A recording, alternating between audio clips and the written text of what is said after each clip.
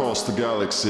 This is where conspiracy on the wild side meets the perspective of a lifetime. This is the Free Zone with your host, Freeman. Hello and welcome to the Free Zone. Well, how do you keep a population under control as your mechanizations of tyranny start to come to the surface? As we're looking at the world today, so much truth is coming to light, but yet the world doesn't seem to be aware of it. The January 6th tapes are coming out and people are seeing the reality of that situation, but yet somehow it doesn't change their mind. Gain of function, Wuhan lab releases coming out into the surface, but somehow this doesn't alter anybody's course. But at the same time, we're sitting in a situation where you have to have sovereignty. You've got to have your own soul in order to face up to all of these situations. But the propaganda is so strong. How do they keep us in this network of madness? How do they keep us going in this direction? Well, it's propaganda, folks. It's films. It's the ways that they get these thoughts into our minds. And we're going to get deep into all of this with Sean McCann. He is on the One Great Work Network.com. That's a tough one, Mark Passio. I just want to say, Sean, my original website was thefreemanperspective.blogspot.com. Yeah, right. Yeah, that's a long one. I had to change that pretty quickly to freemantv.com because so One Great Work Network.com. Oh my gosh.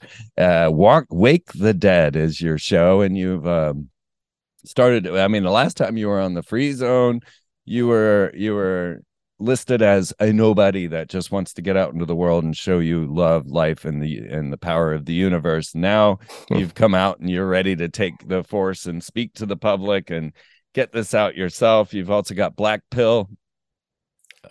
That's right. Digest. I got Black Pill Digest. That's right. And you were a guest on the 3rd episode of Black Pill Digest. That was a great time. Yeah. We got deep into chemtrails and more. Definitely a lot of fascinating stuff. And it's great to show everybody that you've been there talking about geoengineering for 30 years, and it's great to remind everybody that you've got all this work already and people are just discovering it now, so it's great to highlight you and have you there. Yeah. It's said that I'm so far ahead of the parade that no one knows I'm in it. And I agree with that. I did make the very first documentary on chemtrails. Well, I produced it, right? Somebody else made it. I produced it. But I added my own little bits and pieces to it about the barium, about that.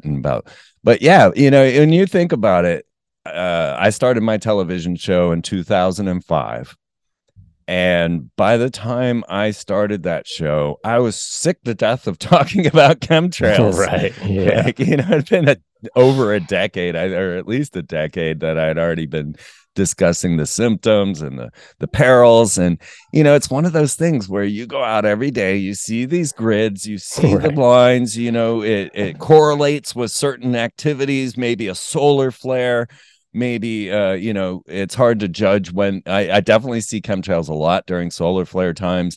When that Chinese balloon flew over and they took it down over South Carolina where I'm at, the chemtrails were thick. And I mean, we don't see them a whole lot here, but ever since that Chinese balloon, boy, they have been thick. We can't see the sky at all. Wow. Maybe they were using maybe they were heating the atmosphere to push the balloon, to guide it in its direction across the states. That was the big question from my guy. I have a friend in the deep underground that works on these technologies. And that was his question. He's like, no. Look, I work on these balloons. We have them up there all the time. Right. The real question is, why are they coming down? Right. To make a spectacle, to make us look over there. Oh, look over there. Well, I've been making a big stink about the continuity of government.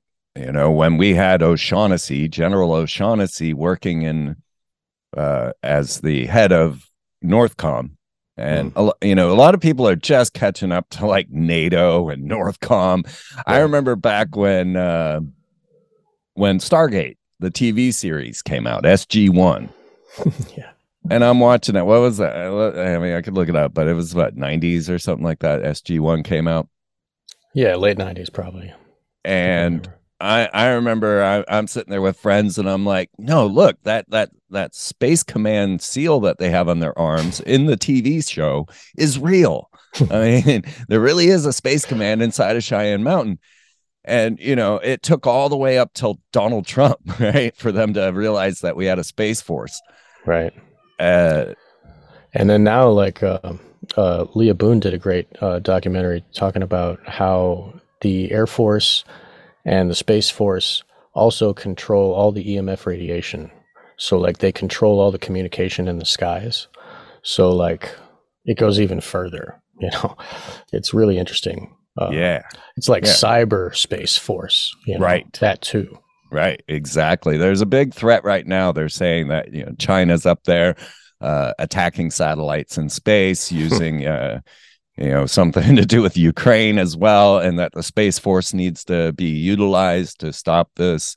So it's going to become more and more of a thing. But Space Command has been in Cheyenne Mountain forever, you know, and then Deep General O'Shaughnessy base, Yeah, I accidentally slept on top of Cheyenne Mountain once when I was a hippie. Like, I didn't even realize. Next thing I know, I'm woken up by 3 lady officers, and I'm having to give all 3 of them different stories. I think we may have told this story the last time we talked, but you know, my van had a fake license plate from Pennsylvania. It had a registration from Florida, and my license was from Kansas. Nice. And I've lived in all 3 places, so I'm telling each of the lady officers different stories, you know. Like, and I always wondered what happened when I finally left, and they maybe compared notes. I don't know, but they just let me go. I met a dude in a Walmart parking lot. I also was living in a van. Like, I had a nice van. I had like a sink and everything. And for years, and I got to go visit you, and we met up at Rainbow Gathering a couple times, and I had many similar adventures. Like, you inspired me to go and be on the road. But when I was in every Walmart parking lot, you meet like other travelers that are also doing the same as you, because like you're allowed to park in Walmart parking lot unless it's posted otherwise, because he was a fellow traveler, right? Yes, you know, Sam Walton was a Freemason, and said any travelers were taken care of, and of course traveler is a code for Freemason, right? But us hippies took that to heart. Right. Yeah, man. It was like every day it was like a new parking lot, and I got to meet all these great people. This one dude, his name's Pete, and he had it was like a 90s RV that looked brand new. I was like, wow. And this guy, he's got like one of those temporary license plate, but he laminated it, and then he would put new marker, like he would use a Sharpie and just like change the date and just keep changing the date. It was like not registered, and he was telling me these stories about really you know, there's all kinds of ways around it. You know what I mean? You can have 3 plates. You can have, as long as you know how to talk, and you can, you know, that's what it's really all about. Because like those 3 women that were cops, like they're just people, you know? Right. And a lot of times they don't want to deal with that kind of stuff. I remember I got pulled over one time, and my van, it no longer went into park. I had fixed the transmission myself. I'd never fixed a transmission before, and I didn't get that little dongle in there deep enough, and so it never went into park again, right? We used to have to strap it to a tree. We would literally tie it to a tree to keep it where it's supposed to be. But I get pulled over. I don't remember why. You know, it's not speeding. It's not anything. I think, I don't even remember why. But the officer pulls me over, and I'm like holding the brake, and we're sitting on a hill, and my leg's shaking, and he's trying to talk to me. And I'm like, okay, can we just go? And he's like, no, I need you to step out of the vehicle. And I'm like, oh God, okay. And I look over to my friend, and I'm like, can you put the rock out? And so the passenger has to get out of the van, go out, put this big rock we have in front of the tire so that I can step out. The officer looks into my dash, and he sees that I don't even have a speedometer. which therefore it also doesn't have a gas gauge, right? Like this van was just, in pieces. And he's like trying to figure this out. And he's just finally like, oh, enough, just go. He didn't want to fill out all the paperwork. That's the best way to be free, man. Just to like be enough of a headache that they just say, get the hell out of here. It's like that THX 1138, I forget what his name was. George Lucas and the George Lucas film. It wasn't De Niro. It was the other guy from The Godfather, Consigliere. Whatever. Anyway, that dude was like basically the more he ran, the more money they had to pay to go catch him. Until finally they got to the point where they're like, nope, we're done, and he got freedom. He climbed out of the underground slavery cage. And then there's the sun, it's really, you just got to have persistence and, really stay focused and understand your own sovereignty, keep moving towards that.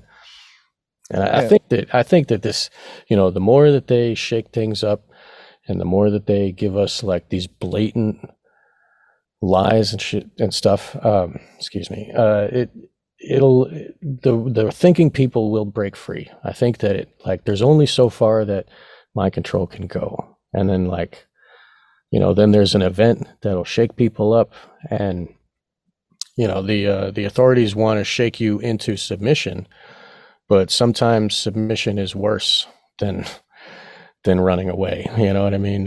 Yes. Well, let me use January 6th as an example then, because Q Shaman, poor little Jacob, became the face of this insurrection, this violent insurrection. And here's Q Shaman with his horns and his tattoos and his bullhorn and his love, right? He's just a hippie shaman that loves everything, saying prayers to the police, saying prayers to the courts, saying prayers. And, this guy was just a loving teddy bear, right? But he got depicted as the face of January 6th insurrection. Right. And now he has been sentenced to, I think, 4 or 5 years. Jeez. Just for walking in a building. Yes, for being let in the building, as Tucker Carlson is showing. Right. Now the tapes are coming out. But here's what happened, Sean. Jacob, the Q Shaman, he pled out. All right. They scared him, right? Yeah, they told him, look, if you take this to a jury, you're looking at 20 years, son. You're looking at 20 years. You're going to be locked up for life. You better just sign this document right here and right now. Sign this plea deal for 4 years and you'll be okay. It's better than 20. And so he did. He signed that damn plea deal. Now the evidence is coming out. Now it's being shown on national television, but he has no leg to stand on. Yeah, he has no rights. He signed them away. Signed them away. You got to fight this stuff, guys. You got to take it to the limit. You got to just, and I understand if you're young and you're, being locked up for the first time, you don't know what's going on. The judge is saying words to you that you have no understanding of. I remember I was in another case, right? I got pulled over. So in Lawrence, Kansas, I had a car that was defunct, but you can't leave it in the same parking spot for 2 weeks. So every 2 weeks I'd have to just shift it, to a new block. Mm-hmm. And so I got in the car and I just moved it down a block, but in doing so, I did not put on my seatbelt. Now, this was literally my neighborhood, my block. I just drove it from one block to the next and parked. I got pulled over, and I'm like, "What?" And then I didn't have insurance on the car. I didn't drive the car. I just had to move it every once in a while, and so I went to court. Technically, I went to jail for this, right? I got fingerprinted and everything. Technically, I was incarcerated. But on paperwork, I was never actually officially put in the jail, but by paperwork, I was incarcerated. Well, as I'm sitting there in that courtroom, every person that's in there with me has no idea what's going on. They have no understanding of what the judge is saying, and they're all asking the prosecutor for advice. Right. Yeah. Like, wait a minute. Yeah. It's like asking the fox, can you take care of the hen house for me, please? Yes. I couldn't believe it. But that's the situation. Poor people are so they're compliant and I mean, they have no experience of being free. They don't understand that your signature is your consent. Like, oh, I just have to sign this paper. Oh, I don't need to read whatever. It's all like word magic, contracts and talismans. It's the same since Babylon. It's the same way of enslaving people. Yeah, sorry. Sign on the dotted line, right? That's really the whole note of Satan, that we sign in a contract. right. But what really happens here is we get a lot of propaganda. We get a lot of things that set us up for these moments, like the film Knowing had the deep water explosion, the oil rig explosion. Right. It's almost exactly, you couldn't tell the difference between the actual news and the movie. Right. We had then Utopia. I mean, the British version came out in 2013, and then the American version comes out in 2020. And here it is about this horrible virus that's going to kill everyone. And then, what have you done to secure your place on this planet? Is the message, right? It's like what's his name? The guy that says that we need panels and you need to go up in front of the panel every so often and prove why you should be allowed to stay alive. God, what the fuck? John Cusack? Is that you're talking about the character? Or? No, I'm talking about this dude. In reality? In reality, he's a eugenicist. There's like video, like black and white video of him explaining, God, I forget his name. But he says that, what we need is for everybody to go before this panel of experts and lobby for their own survival, basically. Like, prove that you're a contributing member of society, or we'll get rid of you. Like, yeah, the death panel is coming. I mean, that's what they want. Yeah. Are they going to need it? I mean, like, if they can kill us off with all of their medications and their chemicals and stuff, then maybe they won't have to do that. They can make it all look like an act of God type of scenario. But it's all of these things are planned. They they move along like clock. I mean, they don't really move along perfectly like clockwork. There's a bunch of stumbling idiots that are rolling it out. Like, just look at 9/11, like all the problems that they had, executing that crime. But they still got the gold. They got Homeland Security. Yeah, they got their Patriot Act, and the guy that owned the building got like 2 or 3 times the amount of money. That's true too. Yeah, and all the gold missing, and the gold. Yeah, and so it's all like, I mean, like it seems as though they have these events and then they set them up so that all the little underlings can take their, what they, like basically like with the Grateful Dead, you got. They created this thing where the cops always have somebody that they can catch. This guy smells like weed. You can see him from a mile away and you can smell him, and he's got long hair. And it's like free reign for cops to always perpetuate their business. You know what I mean? So it's like they created this situation where, they can just like for the little underlings to make their piece to get their their pay. So like all the little underlings were getting pieces of that gold, or like getting the value of the building and the insurance, and like that way everybody works together in unison, and then they have more cohesion in their evil plans. That was another plan that was in a movie.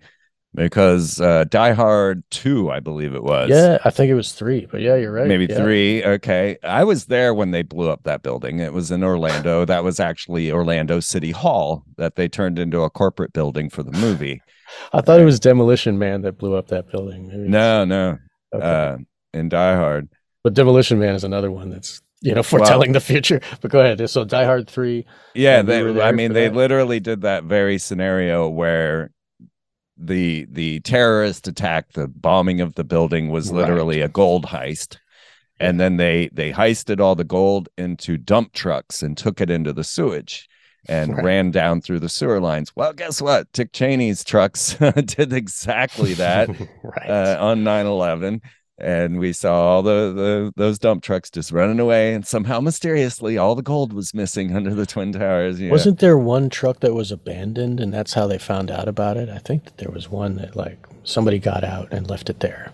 Yeah, I'm not sure. I just saw the videos of the trucks leaving. I mean, they were pulling out, Right. just the debris and stuff, but Right, that too. And they were covering all that up, all the evidence. They're like, no, Yeah. look at this. We're shipping it to China. just ship this to China. Don't worry about it. Right. But they put these movies out, and it inlays this thought pattern that we then get caught up into. And white noise is definitely one of those that has been going around now because of the strange train derailment in East Palestine, which, the people in the movie White Noise were extras in the film, right? The people of East Palestine were extras of the movie White Noise, and then next thing you know, they're living it. Right. That empowers the magic.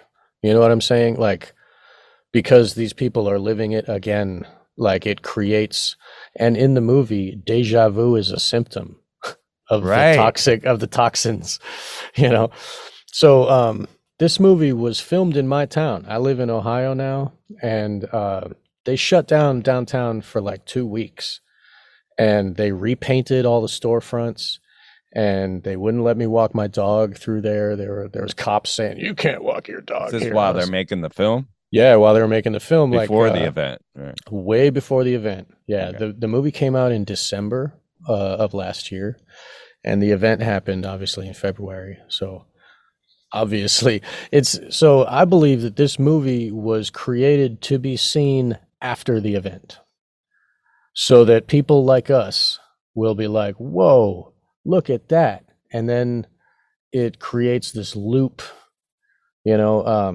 But the thing is that like there's a lot of real smart heads watching this movie. I look around, I hear like Ryan Christian talks about it, and like because he's doing the work and looking at the news about what chemicals are being buried under the ground and how long were the half-life of 100 years or whatever, and dioxins and like there is no half-life, right? I guess not. Yeah, right. Yeah, TCDD or something. The dioxin in particular, but there's like it's like Agent Orange, basically. Exactly. Yeah. Right. Yeah. And only when burned with other particulates, Right. So to have the PVC right next to it, or even the vegetables that were blown up, these combinations of that carbon going into this chlorine mixture, that's what made it was the fire. If they hadn't burnt that together, then we wouldn't have gotten dioxin. And that fire was deliberately set by the local police. Right. Thanks, guys. It's almost as if they had this train crash, because I mean, like the brakes weren't satisfactory. They got a warning on the train track that one of the axles was hot. 20 miles out. Yeah. And they could have slowed down. They could have had, but whatever. Like, obviously, this is planned. And so the movie, like, they had the derailment, but then there wasn't this toxic cloud of plume, black, billowy cloud that the movie had. So they had to dump it in a ditch and tell the cops to light it on fire so there would be, so that it does match the movie. Right. I think, and then it's like, whoa. And then it hits people. Like, because people like us have been looking at predictive programming since before 9/11, and sure, most of these Hollywood movies are created by military, CIA money. Like if you look into that, there's documents of like which movies had CIA fund and like everything. Yeah, anything by Bad Robot, anything by J.J. Abrams is openly CIA. I mean, Jennifer Garner, and she was doing recruitment commercials for the CIA, right? Right. Yeah. And so like, that there are, they guide our perception ahead of time. Like they give us what to think, how to think. And this movie here is more than that. This is like they're revealing this white noise. They're revealing the satanic ideology. It's like they're putting the nihilism in your face, and they're putting like the who cares if people die, and like, oh, crashes are a celebration, you know. It's as if they're trying to convince us that dying is okay, and that we will just walk to the waiting sliding doors of death. Just Yeah. It was interesting how they presented the Americana idea of the car wreck, which obviously Yes. has been a major portion of all Hollywood, to get the best car wreck ever. And how that did become kind of a celebratory thing of, this death and destruction. And I just found that really fascinating how, yes, we do celebrate and somewhat, admire these major accidents, and how that became a symbol of Americana. You drive a car off a cliff. Right. And it's like, that's the opening monologue. So like the people who are first watching this, plus it's on Netflix, so they're tracking your clicks. They're seeing how long you watch the thing. They're seeing how long it's in your queue of like when you're going to watch it. And people like us that are like, oh, what? It's the same as the event in Ohio? Like, I have to see this, because we need to see what they put in front of us. And that opening monologue by Don Cheadle. Don Cheadle is like saying all the important lines from the Satanists. He's like, he says that don't think of a car crash in a movie as a violent act. No, these collisions are part of a long tradition of American optimism, a reaffirmation of traditional values and beliefs. It's a celebration. But whose beliefs? Who, the owners of America? Are they happy with these car crashes, with the 9/11, with the train crash? He says, like you would Thanksgiving and the 4th of July, on these days, we don't mourn the dead or rejoice in miracles. No, these are days of secular optimism, of self-celebration. That's like self-celebration is like, that's what the Satanists do. Right. That's like their, and then, he talks about how the movie breaks away from complicated human passions to show us something elemental. That's what this movie is doing.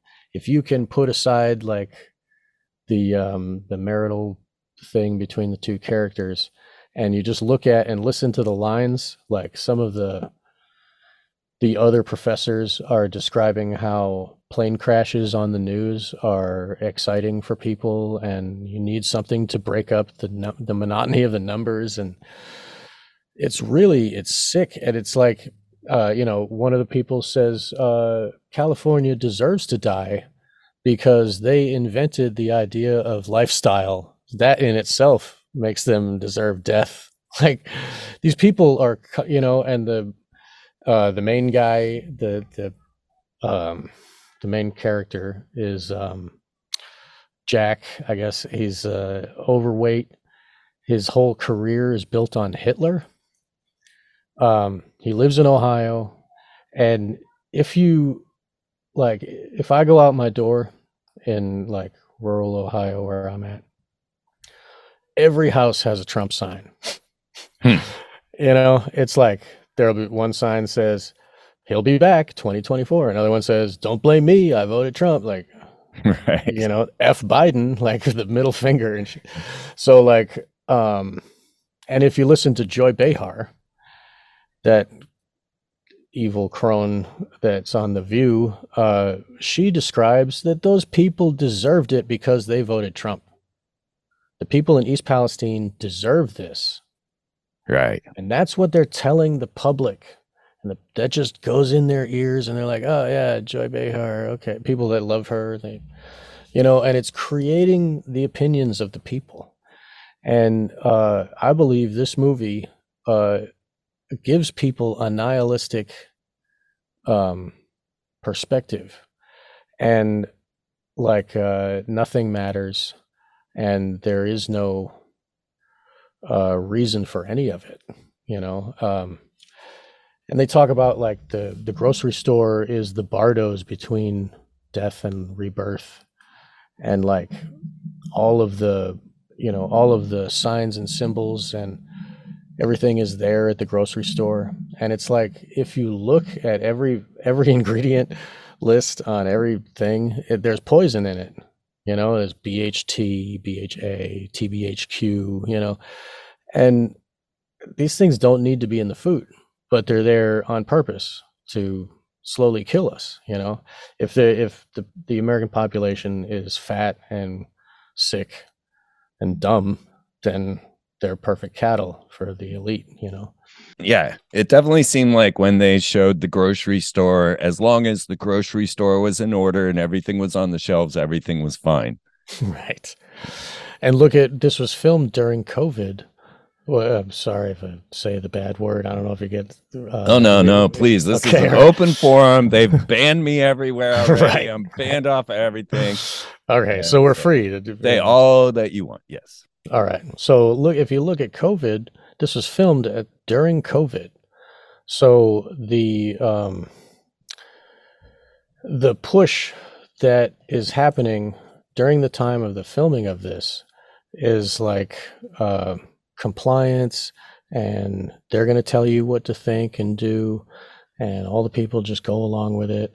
Well, that was an interesting point. I was watching The Family where the children were going and getting the data, bringing it to the family, and the dad was like, well, at least they're starting to take it serious now that they're calling it a big black plume. Right. He was like more interested in the dinner than he was in this thing. He's like, it won't come here. Yeah. It won't come. He says that he says to his wife, she's like, oh, shouldn't we worry about the cloud of chemicals that's over our house? And he's like, have you ever seen a professor rowing down his own street? Like those type of catastrophes don't happen to people like us. It happens to the poor. It happens to the unfortunate. But I mean, look at it might have been a nice place in 1984 when this film is supposed to be set. But right now, everywhere in Ohio is falling apart. It's all the roofs are coming down. All the paint is peeling off. Like everything is destroyed. And like everybody works for factories and like minimum wage. And, I don't know how a guy with gold toilets got them to vote for him, but somehow like this Ohio is a poor area, and it's also like very rich in farmland.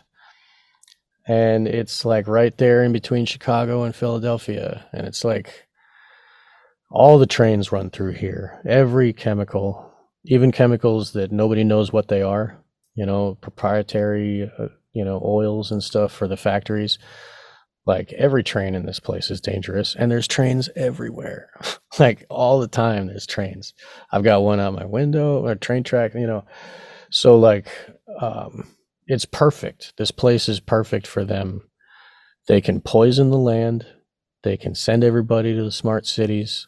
They can do their Agenda 2030. They can take that land. I think you were talking with Stefan Verstappen last week about how the natural disaster happens, and then it's like unfit for human, residency, and then they just take it. Yep. And that's what, Rainbow's been fighting the BLM for years. Like government, it just wants it all, and I think that if they can kill some people on the way out, then that's their plan. I mean, just look at the jabs, people, it's obviously a weapon. We're obviously in a war right now, but everybody is too oblivious. They're like Jack, and they're saying, it won't come this way. Nah, no. I'm mildly well off with money, like it's okay. That only happens to other people on TV. And that's another thing. The TV and the radio give everybody all the information that they believe. Like they don't know what to do. They're like, evacuate. Well, I don't think we have to leave. And then they evacuate. They're in the car and they're like, hey, don't leave your house. Right. Yeah. Because nobody knows what to do. Nobody, like the people that are, the medical doctors and stuff, like they, even the firemen that worked for 9/11, like they all died too. Right. They had to breathe that air. Like it's really sick. But so the plume isn't the only thing that we have to worry about. in this Ohio wreck, they buried a bunch of oils and toxins, dioxin, that's just going to be in the groundwater, and the groundwater feeds a lot of areas. It connects to a lot of places. Yeah, I mean, aren't you concerned? I am. Yeah. I mean, I'd be doing nothing but growing sprouts if I were you, and just eating raw sprouts at all times. Right. That might be a good idea to get like a grow setup in the house so that we don't get whatever is being sprayed on us, Because I learned that chlorophyll actually is a preventative. It mitigates the dioxins in these Interesting. chlorophyll. So eating a lot of sprouts, eating a lot of just fresh greens is definitely something that everybody in Ohio should be doing. Right. And to make it worse, I mean, that was a good point. But let me bring some black pill here. They're moving all of that dirt. They're just incinerating all this. They brought it to Grafton, which is like 20 minutes from here, and they're burning it in an incinerator. Those toxins are still getting burned. They're just moving it around. They bring some to Pennsylvania. They bring, just like after Fukushima, they're carrying all that contaminated dirt all over Japan so that nobody can blame the radiation, and nobody can get in trouble for this mishap, Well, there are a couple of interesting points in white noise that I was hoping we might get to. Okay. Well, first one is the Simuvac. Right. They're having a simulated evacuation during the movie, and the person running the simulation doesn't even know whether it's real or not anymore. He's like, yeah, I think it's real now. And so that was one thing. And the other thing I wanted to get to was the Hitler Elvis comparison of the point of the crowd. I mean, that made so much sense. So either one of those that you want to start on. Yeah, well, the crowd one is really important. Because, I agree. That's the point of the movie, really. Right. Like, people are lemmings. In this speech, so basically the main character, Jack, is a Hitler, like he's a professor that teaches about Hitler and the Nazis and all of that, right? So and his whole career relies on that. Like, his whole livelihood relies on keeping Hitler in the minds of people. That's right. Exactly. And it's a triumphant, like, he speaks about Hitler like he's some hero. And Don Cheadle is trying to replicate that with Elvis in his own career. So he's studying Elvis, and this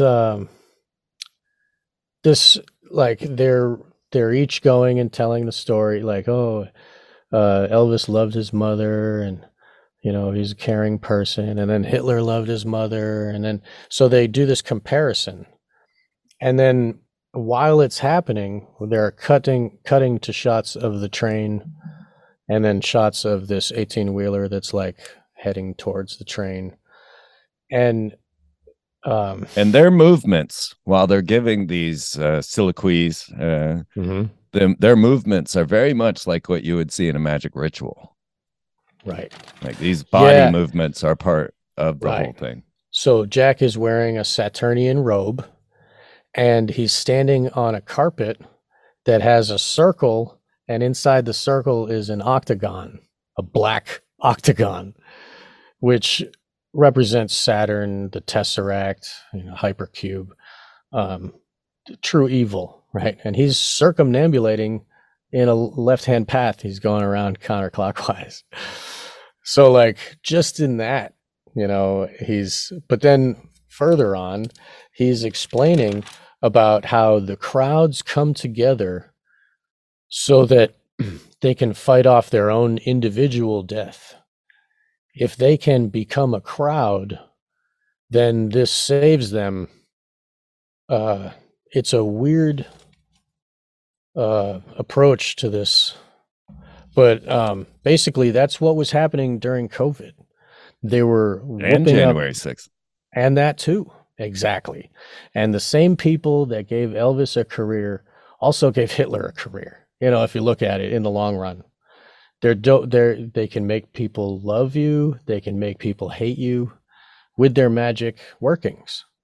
And so it's like an expression of Elvis and Hitler are the same mechanism of creating that crowd in people. And, like the young girls, when they see Elvis, they want to pull their hair out and scream, and, right.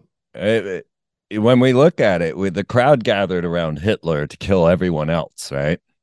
And that was their unification. Whereas the crowd formed around Elvis to watch him kill himself. Yeah, right.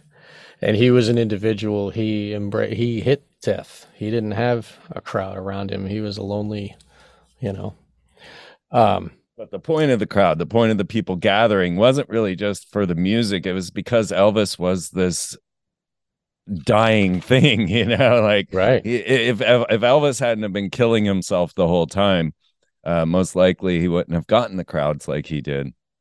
Right. So like as he's going, it's the same system that props these two up. And when they are describing this, it gets more and more boisterous.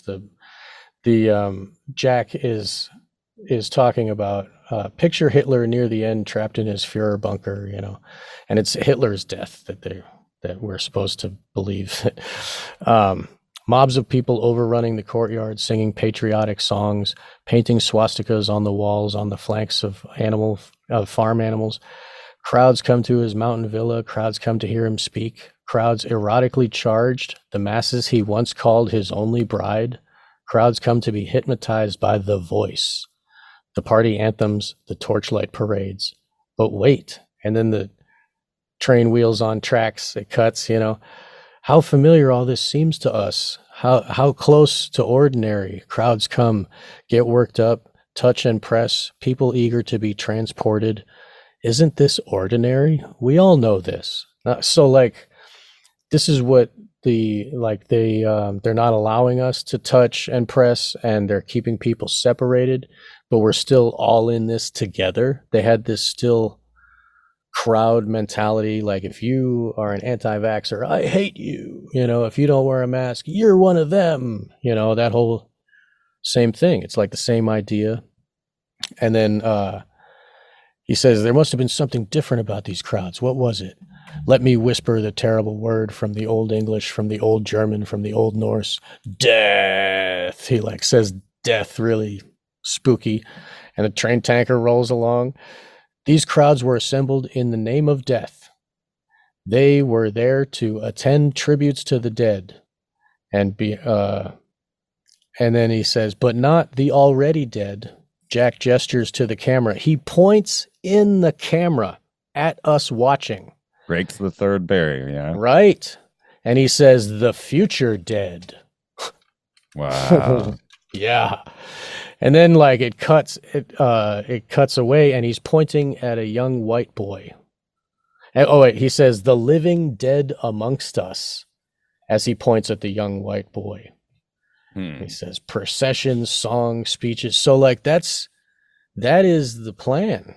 There's, who are you allowed to kick down? Who is in the sights of the government? Obviously there aren't many colored people in Ohio. That's just a fact of things. I guess in the cities, but whatever. So he's pointing at this young white man, and then the train rolls, and he says, recitations of the names of the dead. They were there to see pyres and flaming wheels, like thousands of flags dipped in salute, dipped in blood, right? The blood flag. And then he says, thousands of uniformed mourners. There were ranks and squadrons, elaborate backdrops, and it builds, right? And he says, blood banners and black dress uniforms. Crowds come to form a shield against their own dying. To become a crowd is to keep out death. To break off from the crowd is to risk death as an individual. And this is like dirt, like you better wear your mask or you risk death, right? You're going to kill grandma if you don't take this poison under your skin. And then the crash, the train goes off the rails, and like all the students clap and they all run to him, and there's a Jewish kid filming it all.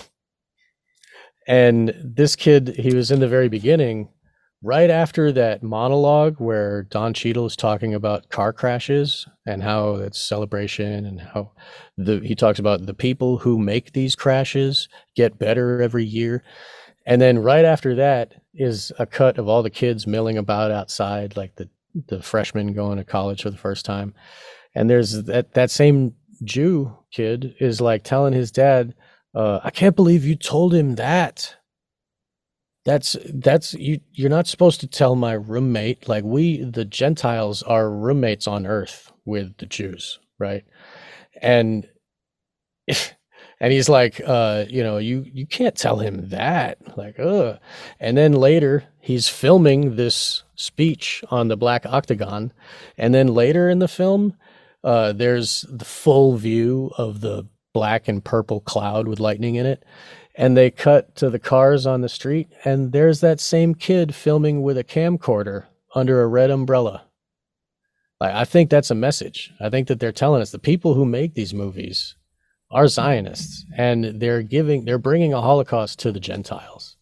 And there were the dancing Israelis for 9/11 as well. Exactly. Yes. Yeah. And I think that they want to tell everybody, they want to reveal it, but they have to, put certain levels of obscuring the reality.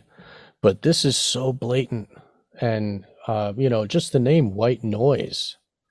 Like, it's this. Well, you really got to focus in on the dialogue. Like you were talking about that opening scene, they have so much white noise going on, so many cacophony of noises and other voices that if you're not really paying attention, like, listening hard, that's where you have to really focus in on this film. If you, a lot of the revelation, white noise. That's right. Yeah. And what is white noise? It's this static that's in your way. It's like not the signal, but it's the noise. And it's as if the whites are in the way. The white males are in the way. I didn't even put that together. Yes. Oh, wow. So they got to get rid of all that white noise, Right. And if you look at the characters in the film, Don Cheadle, black man, and he gives all the really heavy dialogue in the grocery store. He's talking about people should just walk towards the sliding doors of death. Like, maybe once we get over the fear, we can just go die. Right. I mean, it's like that's what they're like whispering in our ears. Hey, go up into the abattoir. There's a conveyor belt right there. Go ahead. And it's like, we're just lambs to slaughter. And he talks about how, as long as the supermarkets are okay, everything is fine. And when COVID happened, the supermarkets didn't have TP or whatever. And, now we don't have eggs or whatever. And like, just doing that can create attention in people, and it can create more mob. Look at Black Friday at Walmart, the people, like back in the old days when they couldn't get it on the internet, everybody would like be crushed at the door. Oh yeah. Because everybody's trying to get those sales, it's like many ways of manipulating the crowds. And like that crowd mentality is what killed people. Like, we just haven't seen the death yet. It's happening now, the people are taking the jab, and then years later they're like, they put a post on Facebook or something like, F you for not getting the jab, and then they'd film themselves taking it, and then a year later they're like, died suddenly. Died suddenly. Exactly. So like, the future dead are the compliant losers, like Kylo Ren here, the main character, Adam Driver. He's like the ultimate Homer Simpson, who, like, when they were evacuating, everybody was running to get important stuff, and he was like holding the dessert. He's like, what do I do? How do I bring this dessert cake with me in the car? Totally cannot, like, if like the dad is the is like the leader of the family, you know? He should be intelligent. He should be guiding the people towards safe life, you know, and more love and growth. Taking charge, yeah. Right. And, you know, ever since Homer Simpson, I guess, or even further back than that. Yeah, the honeymooners. Yeah, the Married with Children. Married with Children was the key, yeah. Yeah. Exactly. And so, like, this movie is more of that. You know, he's like, they took their Star Wars character who everybody loves and whatever, and they made him fat and ugly and stupid. And then at the end, he ends up trying to kill somebody. And then his wife like walks in as he's doing it, and he says, "How did you know I was going to be here?" And she says, "Oh, men are killers." Like it's a fact. Like right. It's really sick. And now, go ahead, please. There were two other parts in there that kind of fascinated me that didn't seem to play a role in the movie. And so I'm curious as to what you think about these just insertions that didn't seem to go along with anything. And we're wrapping up this first hour, so we'll just get through this and then we'll get ready for the good stuff on the other side. Awesome.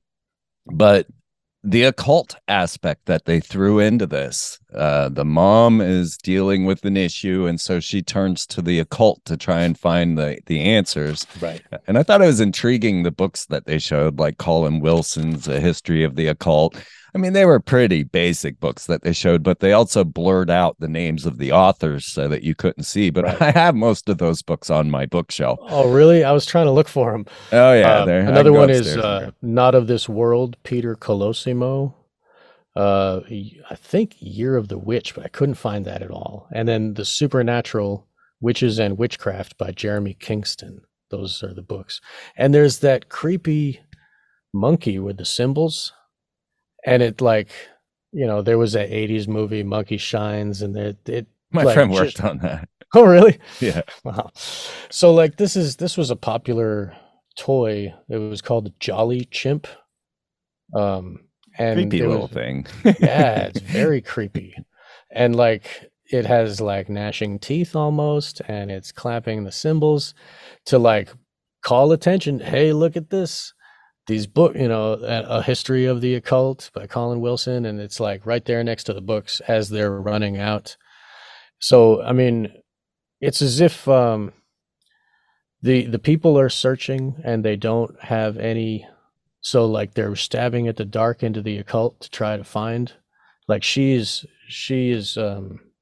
Babette is racked with the fear of death, and she can't. That's why she's looking at the occult. And so that's kind of these people's fear of death is like the main. It's like the movie is trying to assuage them from their fear of death and to just walk into the opening doors of. They did. It was just a quick shot with those books, and then the bizarre moment of the dad having the night terrors that never played in either. I didn't know why that scene was there. Right. Yeah. I think that guy was also the creepy dude in the short shorts was like also at the grocery store.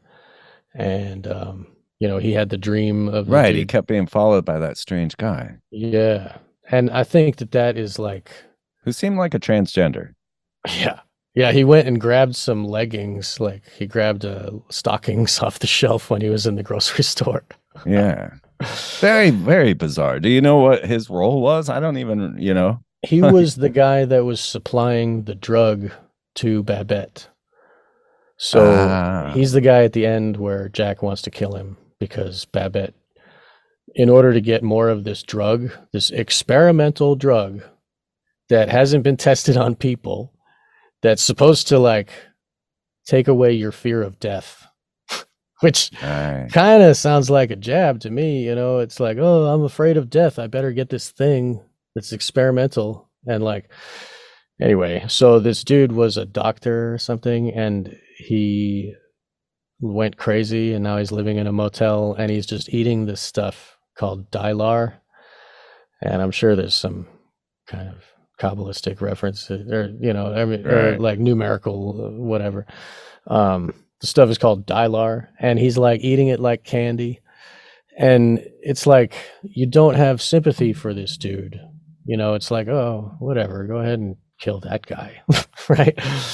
And then like when Jack almost murders him, he's like snaps into like, oh, what am I doing? And then Babette shows up at the same time. How did you know I was going to be here? Because you're a killer. Right.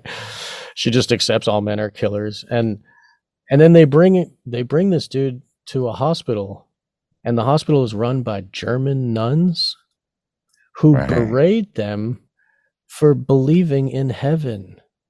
The nuns like yell at them, "You're so stupid for believing in heaven. We have to act this way, but you believe it, you idiots!" Like, and that again is the Satanists talking to us.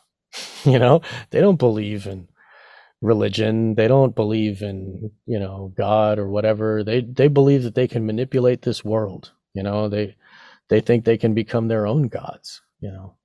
And in making others do your will, that in a way is becoming God. Yeah. I'm sure that the elite feel like they're gods, and they can still stand before us and tell us 5 officers died on January 6th and just bold-faced lie to the entire world and not care one bit, while these political prisoners have been sitting in jail without court dates for years, sitting in solitary confinement, and they can just come out and lie straight to the public and just bold-faced, no problem. 5 officers. Maybe they even believe it themselves. Maybe the propaganda works so well. I think so. If you listen to some of those politicians that are up there on the panels as they're doing the inquiries and stuff, it seems like they're mind controlled too. Like if you look at it, it's a hierarchical, pyramid of obedience. And like everybody, like Bob Dylan says, everybody's got to serve somebody, right? And those politicians are doing their part. But I think that they are willing participants because they're so dumb. And they don't see, and they choose to believe that this is the case because the opposite would be too horrible. If they're really trying to kill us, I don't want to believe that. Right. Yeah. So go take your Dylar and everything will be fine. Yeah.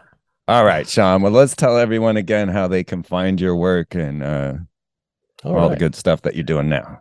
Awesome. Yeah, I've got a podcast, Wake the Dead, and you can find that on Spotify, Google, Apple, and all the podcasts, and podcast sources or whatever, wherever you find your podcast, it'll be there. And I post on BitChute, Rumble, and Odyssey as well. And I post all my links to onegreatworknetwork.com/Sean-McCann. That's my page on the One Great Work Network. And, I'm like you said, I was a nobody the first time I was on your show. And now it's like, I've been living the life and I've been, digging down the rabbit holes still. And I feel like I have something to say and I've grown and,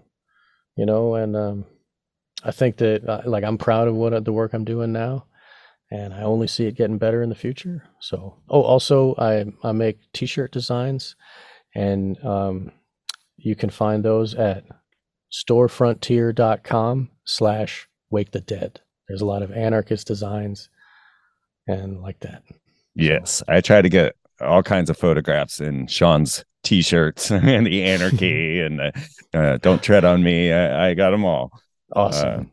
Yeah, those are the best ones. I'm glad I printed those. I took those on the road with me. That's kind of how I funded my trip. Like I would end up at a gas station with no money, and I'm just like, what am I going to do?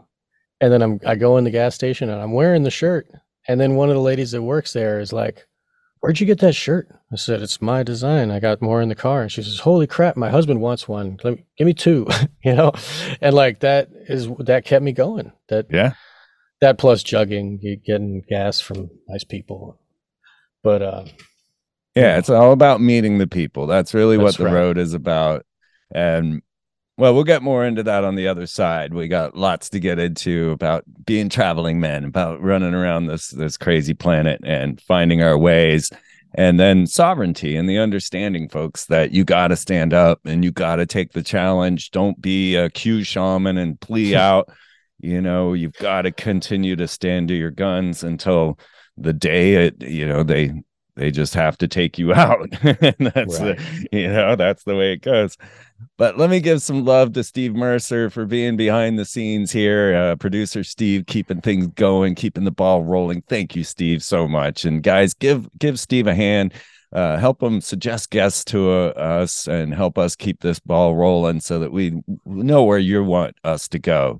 So producer Steve at freemantv.com is the email for him, and Freeman at freemantv.com is mine. And of course, you can find this show on every podcast player out there. Same as Sean, we're all just trying to blow it out as far as we can, but we need your help. You got to share the links because we're so shadow banned, so removed. And come on over and follow me on Twitter at Freeman TV. I've got some great stuff that I keep putting up. I mean, solar flares, asteroids, ChatGPT and its demonic admittance. We'll get into that some on the second side here.